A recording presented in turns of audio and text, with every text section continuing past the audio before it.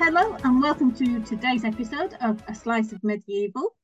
Joining us today is a chap who seems to enjoy writing about my favourite legends.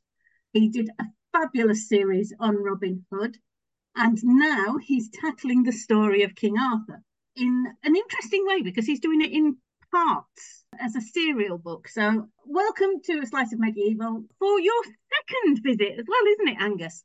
It is, yes. It's Angus Donald. Welcome, Angus. Oh, thank you very much, Sharon, for inviting me. It's very nice to come back on the show again, and I'm looking forward to telling you all about my new King Arthur project.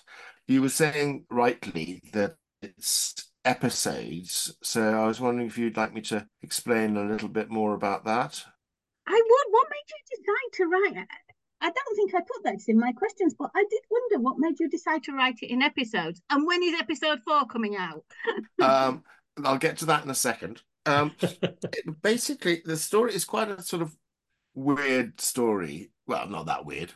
About 10 or 12 years ago, I thought about doing a King Arthur thing. I think I was still writing Robin Hood books, the Outlaw Chronicles, and I thought it might be quite nice to do the other great English hero or British hero, which is King Arthur. For me, they seem a sort of like a pair, Robin Hood and King Arthur. I don't think there's anyone else who comes. I mean, Hereward the Wake, obviously, but I don't think there's anyone of those of the same stature as Robin Hood and King Arthur. So about, I think it was 12 years ago, it's quite a long time ago, I started writing. I wrote a few chapters of a King Arthur story, and it was kind of basically just an experiment.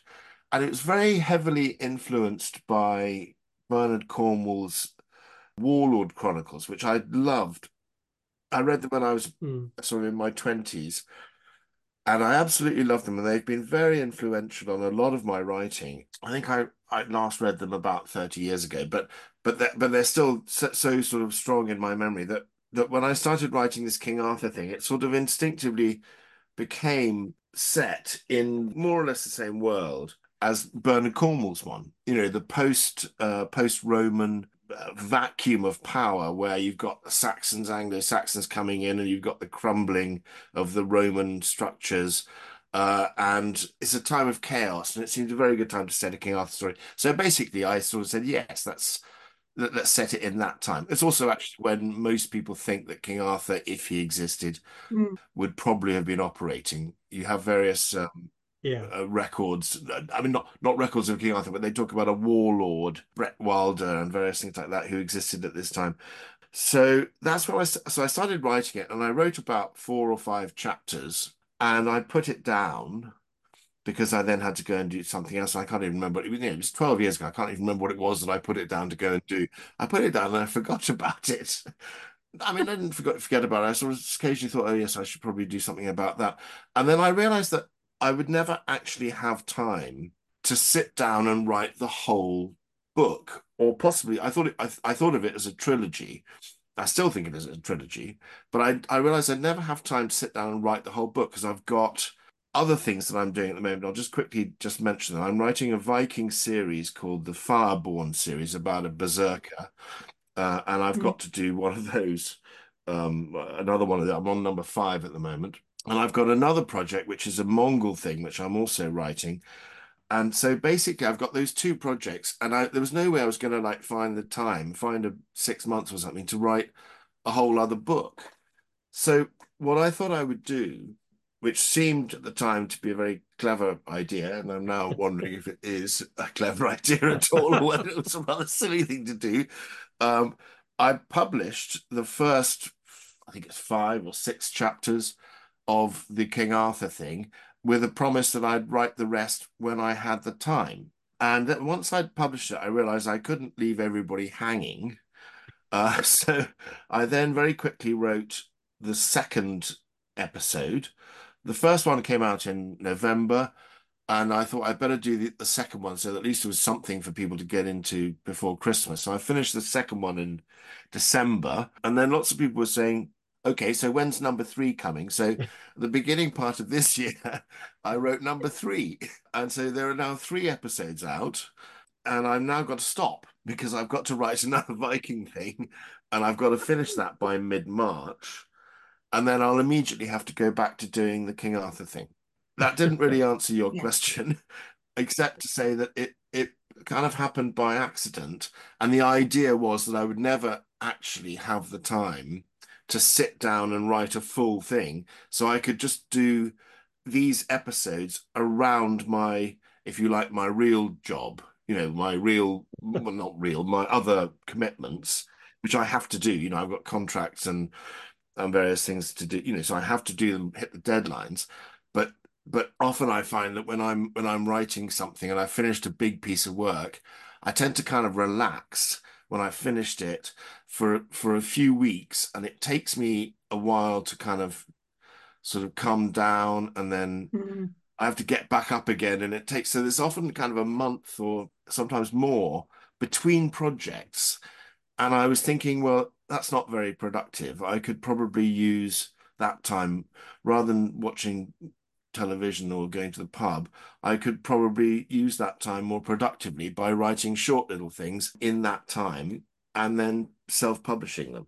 So that's basically what it is. It's a project that began as a sort of experiment and was hanging around for ages. And I thought, well, I might as well just get it out there. And I'm quite pleased with it. I think it's quite good. So basically, a project around the other things that I'm trying to do at the same time. Yeah, the trouble is, Angus, that you've written it too well because it's compelling, you see. So everybody's going to say, "Oh, we want the next bit." Yes. Well, that's very flattering and very kind of you to say so. Um, yeah, I mean, the thing is, each one doesn't take all that long to write. I can do one in about 10 days, 2 weeks. So I just need 2 weeks clear, and when you're self-publishing it, I mean, I'm not great at self-publishing. I've done two Robin Hoods self-published, but it is really easy. I found a guy who does really cheap covers, who's great, and my wife is doing the proofreading, and it's just such a quick process compared Yes. with mainstream publishing, which frustrates me enormously how long they take to do things. And I don't understand. Mm. I don't understand why. Well, I kind of do, but it's frustrating because they take, years. I've got something a Mongol thing, which I'm trying to get my current publisher to read, and he hasn't been able to read it yet, even. And I said, well, when do you think we might be able to publish it? He said, well, we're very keen on it and we like you and all that kind of stuff. He said, well, I think we're thinking about kind of, middle of next year, end of next year. And I'm thinking, I wrote this last year, and and then I won't get any money for it Yeah. for another year after that. It's just kind of like, Yeah. why should it take 3 years? Yeah. And the answer is that publishing, I think, is in a terribly bad state. The publishing of our kind of books, the kind of books that we write, Mhm. is it's not in a good place. They're not making a lot of money, and what they're doing is taking on more and more projects, which means they're overworked, Mm. which means they don't have any time to do. I mean, I remember talking to an editor at a party, and he said he was publishing 50 books this year. And I said, hang on a second, there are only 52 weeks in the year, so how can you possibly do that? And then there's meetings and, marketing meetings and all that kind of stuff and covers. And I mean, he's barely got time to even read the book, Yeah. let alone, edit it and have a second read and proofread it and all of that. So it's just kind of, it seems, sorry, this is a very, very long answer, but I've been kind of pushed into self-publishing because I've got stories I want to tell, and the traditional mechanisms for publishing them seem to be failing. I think you're right. I think it is rather like that. And the length of time is so long. But as you say, I kind of understand why that is, but it doesn't make it any less frustrating. Why do you think it is, Derek? Why do you think it is? I agree with you. I think it is the fact that instead of publishing being all traditional publishing, since the advent of self-publishing, the returns for traditional publishers are lower. So as you say, they've Yeah. got to cram in more content. They've got to push out more content. There are only a certain number of people they can afford to employ to make that happen. Inevitably, that builds huge delays into every project, doesn't it? I mean, it must do. I can't see how it can't. There's only a limited amount you can humanly do. Imagine if you had a great novel that it needed a lot of work on, Yeah, how could you possibly manage that? You might take, I mean, it takes me a week to read through my own stuff, yeah, yeah, on the final read through. yeah, Yeah, yeah. same here. Well, that's the thing. When you're editing a book, you can't just sit there for 8 hours reading the book and editing it. No, You can only do it for an hour, and then you have to go and do something else. Otherwise, you start missing things. yeah, yeah. I can't write for 8 hours a day either. I mean, I can do about 4 hours, Yeah, maybe, yeah. I mean, a morning's work. And then I've got to stop and I don't work in the afternoons. I come back again in the evening and do some work then. But I'm exhausted after 4 hours. I mean, Mm. maybe if I was 20, I might be able to do it. Yeah. So the King Arthur thing is kind of writing around Mm. the other projects. That's basically it's filling in the cracks and trying to get some more stories told, in the time that I've got. The Arthurian stories, I mean, I'm sure we've all read quite a lot of them over the years. And some of them try to eliminate the more magical aspects, but you've kept them in. In fact, you've really made them pretty central. So why was that your take on it? I don't know. I can't remember. I had this idea when you start writing something, you sometimes don't know where it's going to go. Yeah.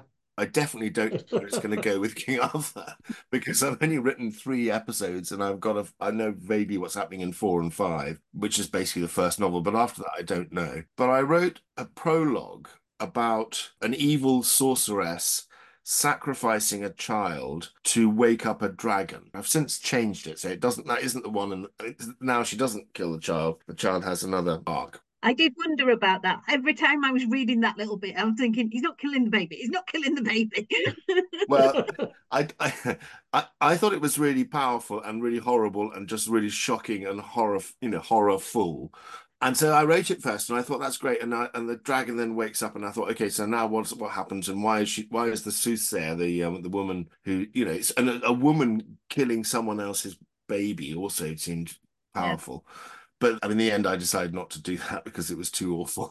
That's where it started, and I thought, okay, now so what's the dragon doing, and what's going to happen, and why did she want to wake up the dragon, and so everything sort of span out from there. But I also realized that actually King Arthur is a little bit too close to Bernard Cornwell's version, and also my own kind of historical fiction ones, which have a hero and a landscape, and he raises armies and he's fighting, and it's against impossible odds, and Hmm. and I thought it would be quite nice for a change to have some supernatural elements, and also because you've already got Merlin in there and Yeah. Nimue, who is actually the soothsayer. It seemed like these two could be opposed to each other as they are in the Arthurian legends, and therefore the woman who wakes the dragon is Nimue, and Merlin is opposing her, and they're fighting this supernatural battle, a sort of a meta battle above the stuff that's going on in the ordinary push of spearmen and Arthur fighting on cavalry and him doing his stuff down there. So it seemed quite interesting to have a supernatural battle going on above, but also contingent with the sort of secular battle, the prosaic land-based battle of Arthur, shield walls and cavalry charges and all that kind of stuff. Yeah. So, can you tell us a little about your version of Arthur, the man rather than the legend? Yes, I think I kind of wanted him to be. I mean, he's a young man. He's brave, obviously, but he's also got this idea of compromise. I know compromise is not a very sexy thing, but it's actually, I think, key to practically everything in life. Particularly in politics, in diplomacy, in ruling, any entity.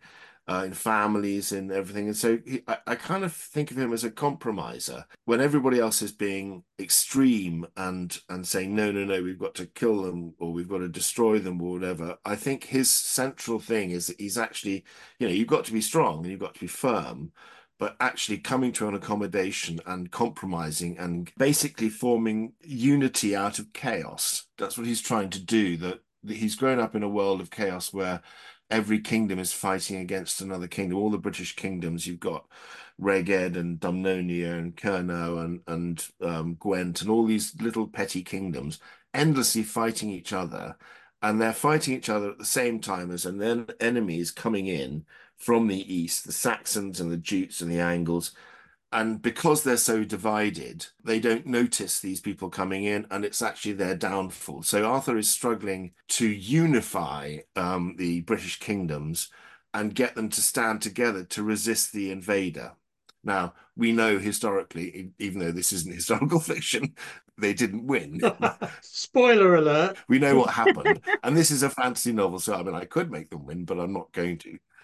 Yeah. And the idea is that basically he's trying to make England. He's a bit like King Alfred later on. He's trying to unite people against an invader. It's very influenced by that, actually. Mm. And even that is a false narrative because the real enemy is not the Saxons, and it's not the invaders, and it's not the warring tribes of Britain. It's actually the dragon. So back to your previous question, what's the point of the dragon? Why are you including a dragon in all this? The dragon is basically the devil and is the epitome of evil. He's called Cithral, which is Welsh for devil.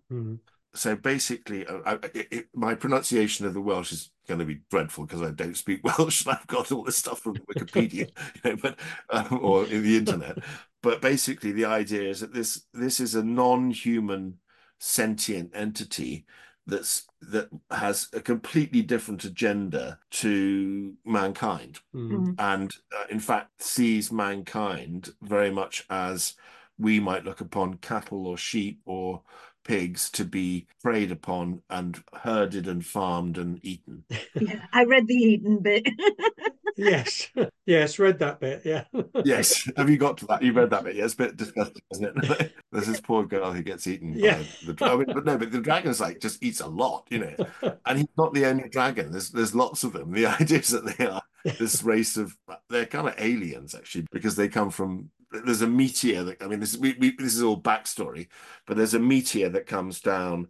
And when the world was very young and fertile, it was so fertile, it managed to turn this meteor into a dragon, or perhaps the dragon was buried in the meteor. It's not clear, but the dragon comes from elsewhere. But it manages through magic to breed with human beings and create a race called Wormkind. Because the series title is Wormkind Chronicles, and Wormkind, which took me ages to get to because all the other ones, Dragonkind, all the others have been taken and used. Yeah. Nobody had Wormkind, so I latched onto that one. And the idea is that there's this like race of dragonish type people with a father of dragons who's the great Cithral, the embodiment of evil, who basically want to colonize the whole of the earth and farm the people, and that's what Merlin is fighting against.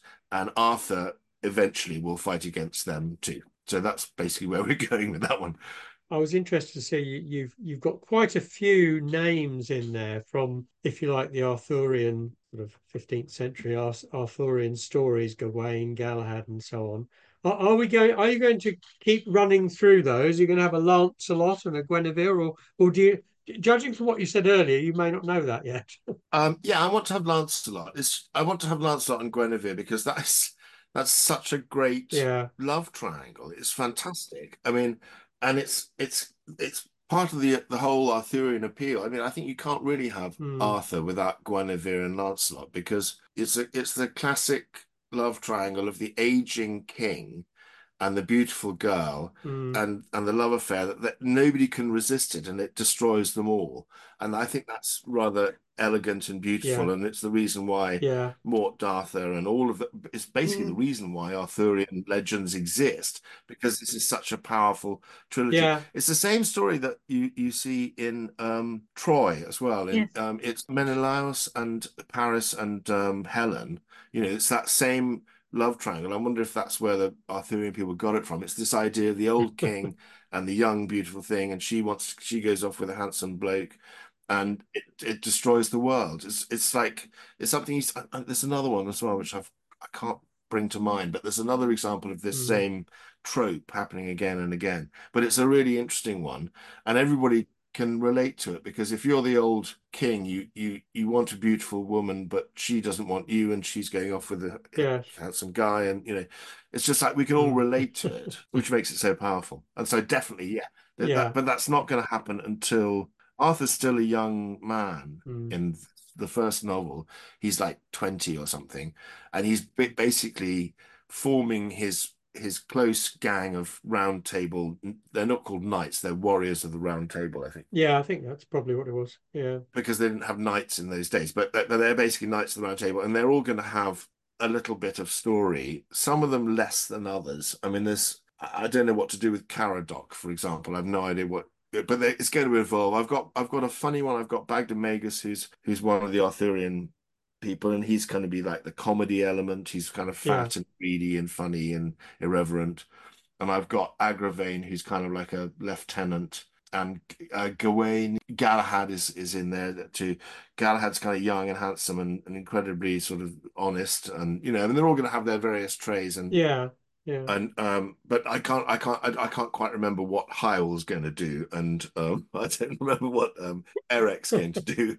So I'll just sort of see how they go. Some of them are going to get killed as well. I mean, I've got to have Yeah. some fodder, because Yeah. they can't all go through all the battles without getting killed. But I'm going to try and give them maximum emotional impact when they die. It's the ones books that get me are the ones where somebody comes in, they introduce a character who's not in the original story, especially with the King Arthur legend, and you're like, Yeah. there's this character named Ben or something, and it's like, oh, you're so dead.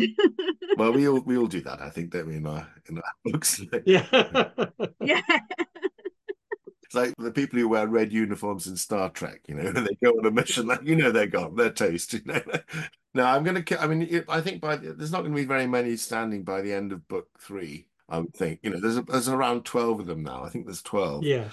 And I wouldn't expect many of them to live all the way through till Mm. the end of book three. They might all get killed in a massive conflagration. I've got 5 enemy knights as well, who are the bodyguards of the soothsayer or Nimue, and they've all got like facial tattoos of various different animals.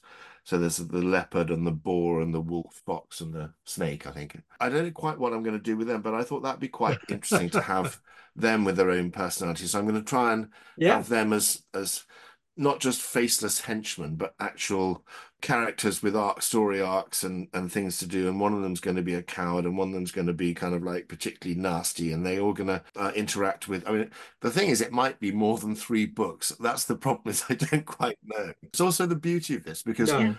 I've Yeah. got, you were saying when's the next one coming out, and I've just published episode 3, and I've got to write something else. So the next one won't be for about 6, 7 weeks, at Mm. least, maybe 2 months. And I don't know if I'm going to be able to wrap up the story, because you don't get to go back and trim, because you've published it. It's out there. So I can't go back and take out a few chapters and make it a more manageable size. I've got to just keep going forward.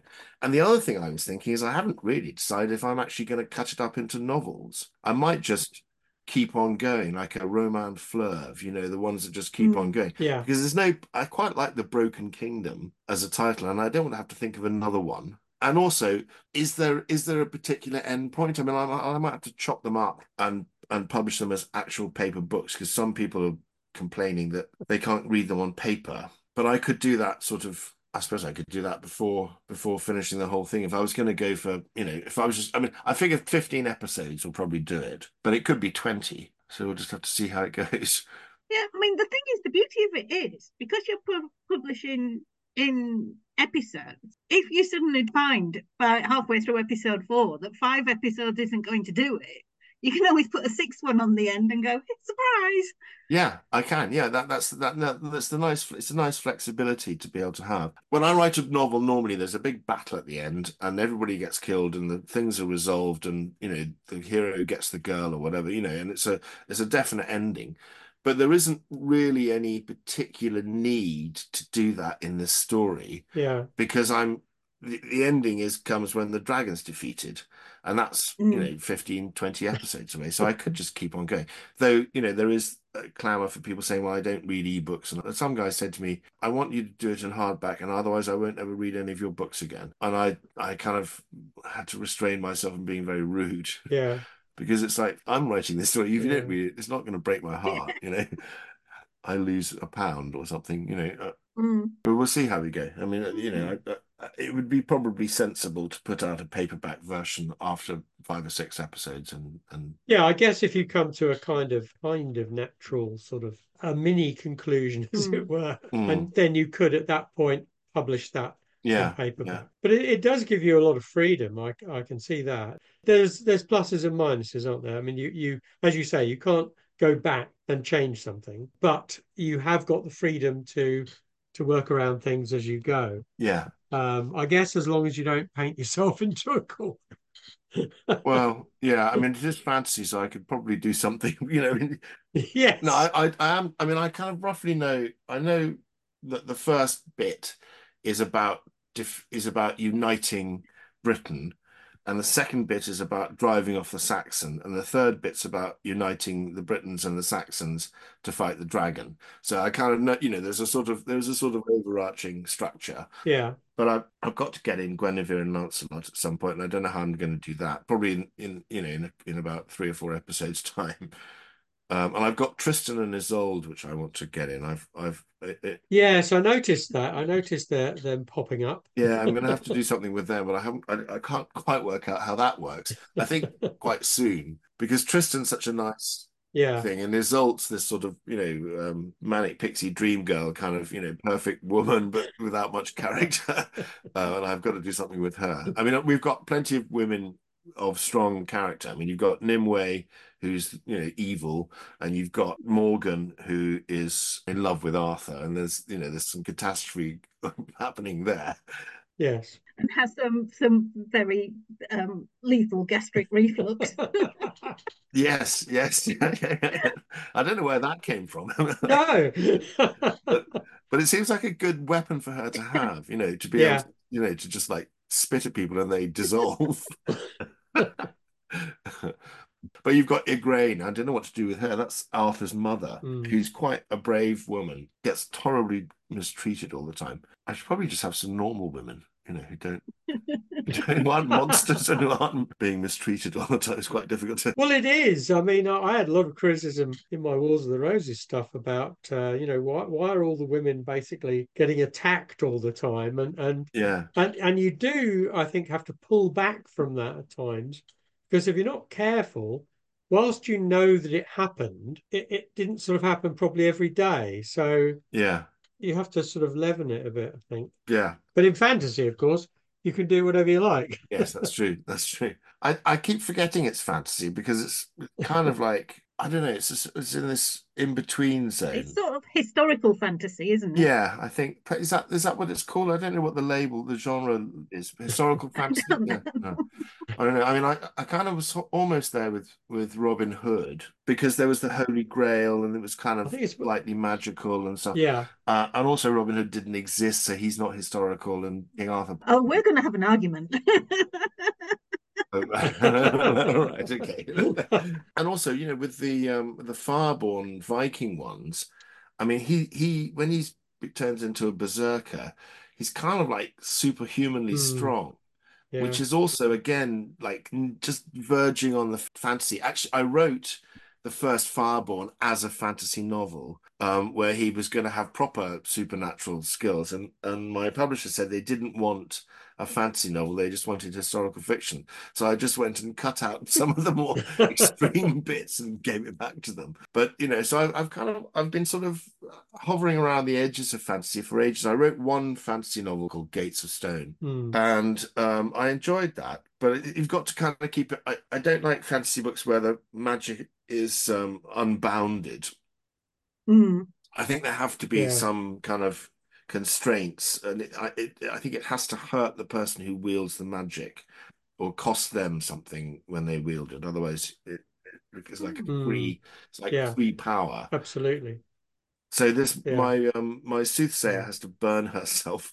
She puts her hand into the flames in order to get the magical sight that she has, and it's the pain, and then she can see visions when she gets the pain of her burnt fingers. But I always think that magic should come at a price. What I did quite like, as far as you've written, is it is a kind of in-between world, but this is a ridiculous thing to have struck me. But basically, I was interested when you mentioned sheep in the field. And I thought, well, yes, because life goes on. There may be battles here and there, but always life goes on because people have to eat. Yeah. And, somebody has to be farming and so on. And there is no time when that's not happened. Otherwise, we'd all have died centuries ago. Yes. So it was quite nice that you put that in to kind of just a small point to acknowledge that there was a living world there in amongst the fantasy and the violence and so on. Yes. Well, I mean, as you say, if it wasn't there, I always try and think about the economy in the books that I'm writing and how people would have traded and how they would have fed themselves and equipped themselves and built their houses and what they'd use to thatch the house. So if they've got barley thatch, they've got to have barley fields. That means they've got to have large areas set aside for the plow, and if they're going to use if they're going to make wooden timbers, they need forests and all that sort of stuff that you need as background. I obsess a little bit about that too much, really. I don't know. I mean, Sharon and I have talked about this with other people before about in the past, the close connection between the environment and people's survival. Yeah. And it's part of that, isn't it, really? I also try and balance everybody's meals so that it's a mixture. So they are eating some green vegetables and some fruit, and not just meat all the time. That's the father in you, Angus.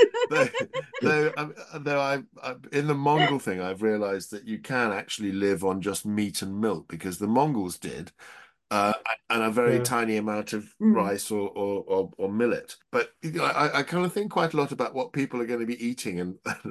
Well, where do they get the apples? Well, there must be orchards. Where are they going to get the honey to make the mead? Well, they must have skeps, which they're using to, farm bees, unless it's wild bees, in which case, how on earth do they've got, I've got a guy called the Honeyman in one of my books who goes out and gets wild honey, and that's his job. But I do think about the economy and the way that it all fits together quite a lot. Though perhaps I should do more of that. I mean, but it's part of the world building, really, isn't it? Yeah. The creation of the world you're writing about. Yeah, I mean, if they didn't have an economy, then nobody could fight because nobody's got any money to buy the swords, the shield. Yeah. Oh, one of the things I think is quite interesting about Merlin in my King Arthur is that he's very rich. And I think that came from a comment from one of the Marvel movies that my son, who's 11, watches all the time. There was a whole bunch of like superheroes getting together, and one's got this power, he can fly, the other guy can go invisible or whatever. And someone says to Batman, "So what's your superpower?" And Batman says, "Superpower? I'm rich. I guess that's a kind of superpower, isn't it?" So I thought it'd be quite fun to have Merlin being really rich, which means that he has power above and beyond whatever magical power he possesses. Also makes him independent, doesn't it? Because if he's independently wealthy, he doesn't need to join any particular support faction or protection of any one king. Yeah, he can pick and choose who he supports. Well, he's also not really concerned about people who, I mean, on the sort of ordinary prosaic level, he doesn't really care who gets murdered and who's High King, what goes on. He likes Arthur, but he's not, it's like he just wants to destroy the dragon, so that's it. Yes, I quite like I think there was a bit where Morgan says to him that Arthur's in danger, and he sort of says, "Yeah, okay, fair enough, sort of Yeah. thing. Never mind. Move on. Yeah. Yeah. Well, I mean, what are you going to do about it? He's like, miles Yes, away. quite. It was probably in the past, so it's Yeah. resolved now either He's way. quite a callous guy. Mm. But the other thing about his magical powers, it's largely based on technology as well. He's very much Batman, actually. He makes high quality steel. He's got lots of forges based in the Forest of Dean, which was a big ironworking Mm. site in the 5th century and perhaps later as well, because they had forests and iron ore deposits. And so they would make a lot of iron there. And I thought if that's where Siluria, where Merlin lives, it would make sense to have him making iron. And what if he made really excellent steel that was stronger than everybody else's iron? So all the other warriors tend to use iron, and he's using high quality steel, which has got carbon in it, Mm. probably from blood or from charcoal. So there's a kind of like slightly kind of techie element of him producing the best steel. And Arthur's got this steel coat, which I don't know if you've read the last one, but he Yeah, wears this shiny yeah. steel coat made of little overlapping scales. So that means it's very difficult to kill him, which also enhances his power. And he's got Excalibur, which is also another very lovely bit of steel. So it's kind of there's elements of industrial revolution in there into the mix. But what I liked about that was that Merlin says to him, "Yes, but you've got to clean it with this every day." So Yes. here you are, you've got this wonderful thing. And in order to keep it wonderful, you're going to have to do some work. Yes. Yeah, that's good. Yeah, yeah. Not very magical. No, exactly. Yeah. Speaking of Excalibur, the story is your own. How do you decide which parts of the legend to incorporate and which to leave out? Oh, you make it sound as if I've got this all worked out. And I very much haven't. I mean, I just pick the bits I like. I like Tristan and Isolde. That's a nice tragic story. I like Lancelot and Guinevere. Excalibur, the sword is very iconic and powerful, and Mm. I thought he's got to have Excalibur, and it's got to be important. So Excalibur is made from a meteor of the same thing that the dragon is made from. So you can probably guess where that's going. So I wanted that. I wanted Arthur to be a reasonable man, but he's also got a very bad temper. So he can have fits of absolutely appalling temper. We haven't really had that yet, but he's No, we've seen reference. He's mentioned his Mm. temper and his mum mentions yeah. his temper, but we haven't actually seen it yet. I'm looking forward to Yeah, that. no, I mean he's going to lose it. He's going to go a little bit berserk, and then he's going to feel really bad. He's going to fuck things up as well because of his temper. So there's a flaw in there as well. But most of the time, he's a kind of reasonable compromise, quite clever, quite cunning organizer, manager, Mm. basically, sort of person, but with a terrible temper. So which bit do I include? I think the bits. I think the bits that stick in your memory. A friend of mine, when I was a journalist for a long time, and a friend of mine used to say, when you're applying through your notes of an interview, she said to me, "Look, don't do that. Memory is the best editor." I don't know if you've heard that expression. The things that you remember of that interview, of the person that you were interviewing, those are the ones that are important and will resonate with the reader. Mm. And I Mm. think it's the same with the Arthurian legends. The bits that I remember that have stuck in my memory are the ones I'm going to use, rather than plowing through them all again. I mean, I've read Mort Darth, and I've read Bernard Cornwell and several other little Arthurian things, and Giles Christian's done a very good one as well. Mm. But Mm. the bits that you remember, you're going to use because your memory is sieving out the ones that are important to retain. So that's pretty much how I decide, by the bits that I remember. Yeah. Also, expediency. If I know that I need, a big dramatic moment here, then I'll pull something from the legends and use it. Mm. Mm. But there isn't really an overall plan. I'm groping in the dark and just finding a couple of weeks to write another episode and then getting back to doing the other stuff. But you're enjoying it. Yes, I am actually. Yeah, more than I thought. That's the other thing that's quite nice is it's about 5 or 6 chapters, which is a manageable chunk of work. Mm. And you can write it quite fast and then go over it and make it better and then publish it and then it's gone. So it's kind of like it's quite a sort of satisfying lump of work to deal with. Whereas when you've got a whole book, you sometimes kind of like Mm. sigh when you open up. When I'm writing my normal novels and they're like 100,000 words long or 350 pages or something, you mustn't open at the top, because if you then start reading, you'll never get down to the bit that you were working on yesterday, because Mm, you'll be spotting all sorts of flaws and infelicities and spelling mistakes and things where, oh God, yeah. that's not very good, and you'll start editing it. And you've got to jump straight to the bit. But when you've only Mm, dealing with 5 chapters or 6 chapters, it's much easier just to kind of digest it. You can sort of yeah. masticate it and swallow it and digest it much more easily than you can a whole novel. Mm. Mm. And I get what you're saying about when you're starting a novel, you're sort of at the bottom of the cliff face, and it's all uphill. It's all hard work. Yeah. Whereas if you've got a shorter project in view, then you can think beyond it. Yeah. Someone asked me the other day, do you like writing? Do you enjoy writing? And I had to pause for a little bit. And then I realized that the truth is I like having written. Mm. Yes. You know? I totally understand that. It's either finishing a project or just getting to the end of the day and going, Yeah. oh, I've done 2,500 words. I can live with that. Yes, and yeah, that's exactly how I feel. And you think, yeah, okay, I've done a good thing. Or when you've got a little chunk and you've published it, you think, okay, great, that was a piece of work. I've done it, I've published it, it's out there, it's gone. And I like having written rather than the actual process where you're sitting there and thinking, God, this is terrible. How can I improve it? And then doubting Yeah. yourself and going, oh God, I can't do this, and all that stuff that I'm sure all writers feel, or Mm. perhaps it's just me. No, no, I don't think those doubts go Yeah, away, no, really. How many no books matter, you've written? no. So having written is great, because you can hold something up and say, yeah, I did this, Yeah. and this one here, and that story, and I created these people, and they had lives, and they Mm. lived, and they died, and that's nice. I must say, that's what keeps me going. The thought of the book, the number of times I've just thought, especially the one I'm writing at the minute, is just when I hold it in my hand, it will have been Yeah. worth it. Yes. Yeah. Yeah. Yeah. Or, Mm. or having a shelf full of them and going, oh yes, I see, yeah, see that one, that one, and that one. I remember that Yeah. one. I've Yeah. forgotten about that one. Yeah. Or it's a very good feeling. I've certainly enjoyed I'm reading glad. them. I'm very glad. Thank you. And to be honest, I'll be perfectly honest with you, Angus.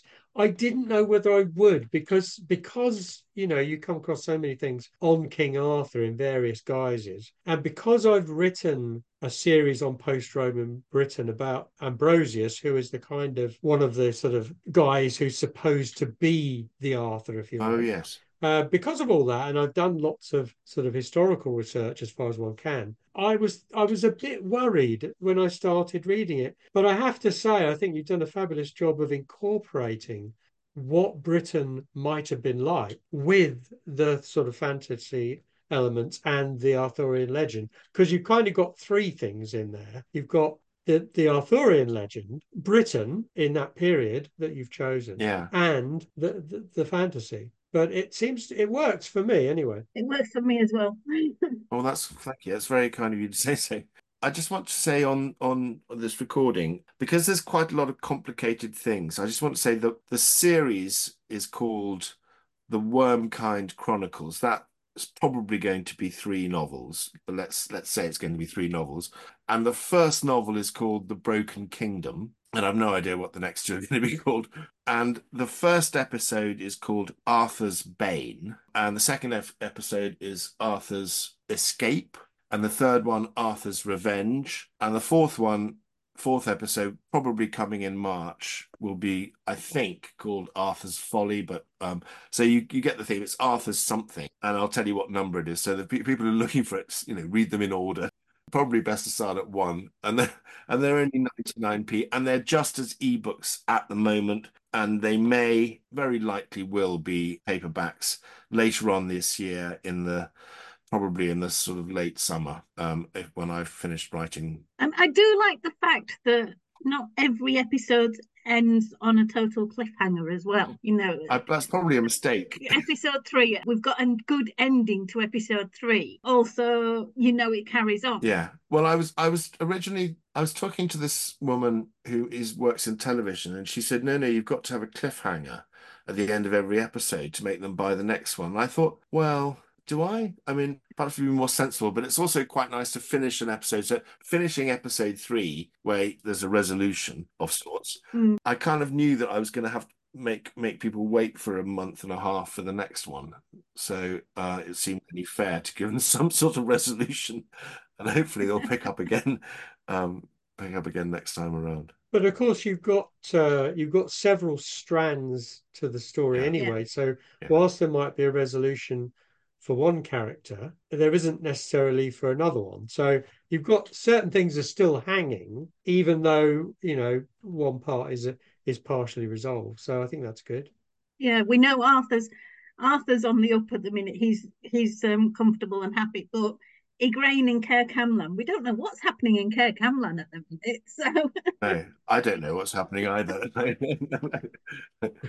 Just one other thing to say. Caer Camlan is South Cadbury. yeah, I don't know if everyone Yes. knew that, but it's an incredible place. I went there a few years ago on the way to Cornwall, and I stopped there and had lunch and walked around the castle. I think I stayed the night actually.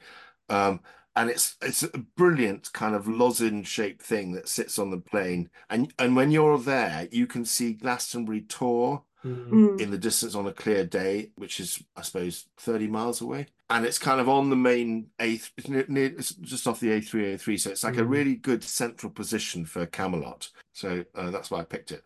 But it's quite nice having been there. I can imagine, Yeah. you know, where things are going to be happening. Which reminds me, where Kithral is he in Edinburgh? Yes. I thought so when I was reading it. I'm there thinking, is he on Arthur's seat or Nimue? Thinking this is going to be confusing if he sat on Arthur's seat. No, because Arthur's seat was originally called Archer's seat. Yes. And I was looking at Arthur's seat. I was wondering if I could. I was thinking Arthur. I was looking at all sorts of Arthurian things, and then I thought this is called Archer's seat, and it was then changed to Arthur's seat. And it is an extinct volcano. And if you look at the topography of Edinburgh, there's the bit where the castle is. Then there's Arthur's seat, and in the valley below is where Edinburgh is.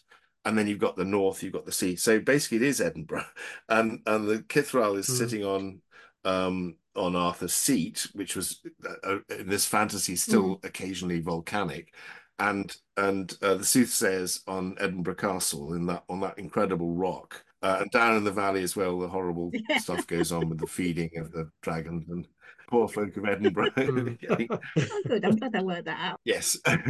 So Edinburgh really comes from the phrase Eton borough. Yes, very good. The Eton. Actually, I might put that in. Oh, be a good little joke.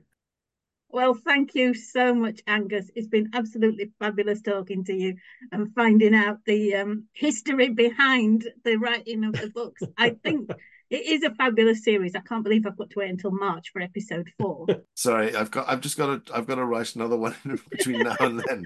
It's not that I'm not doing nothing. I've got to write practically a whole novel. I know, you'll be forgiven. It's just it is one of those books that, you know, there's so many books out there, and a lot of the time you just enjoy reading a book. There's only a few at a time that you get to the point where you can't wait to read it. Oh, that's lovely. Thank you very much. It's indeed. like, I want to go to bed so I can read half an hour of Angus Donald. Well, it'll come very soon, I promise. And then the next one will be just a month after that, because I've got Blood of the Bear is the 5th Viking one, and I've got to deliver that by mid-March. Then I'm going to write that one, say end of March, and then I'll have some edits on Blood of the Bear, and then I'm going to write another one in sort of April. And to be fair, I'm looking forward to the next episode of Bjarki as well in the Fireborn series. I've been enjoying those.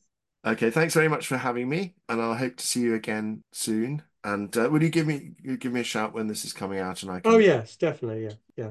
Thank you very much, Angus. A pleasure as always. Yeah, great to talk to you. Okay, thanks, Sharon. Thanks, Derek. Bye-bye. See you soon, I hope. Bye-bye. Okay, bye. Thank you very much to Angus. Do join us next time when we'll be talking to SD Sykes about her series of books on the Black Death. I've been Sharon Bennett-Connolly. And I'm Derek Burks, and we'll see you again soon.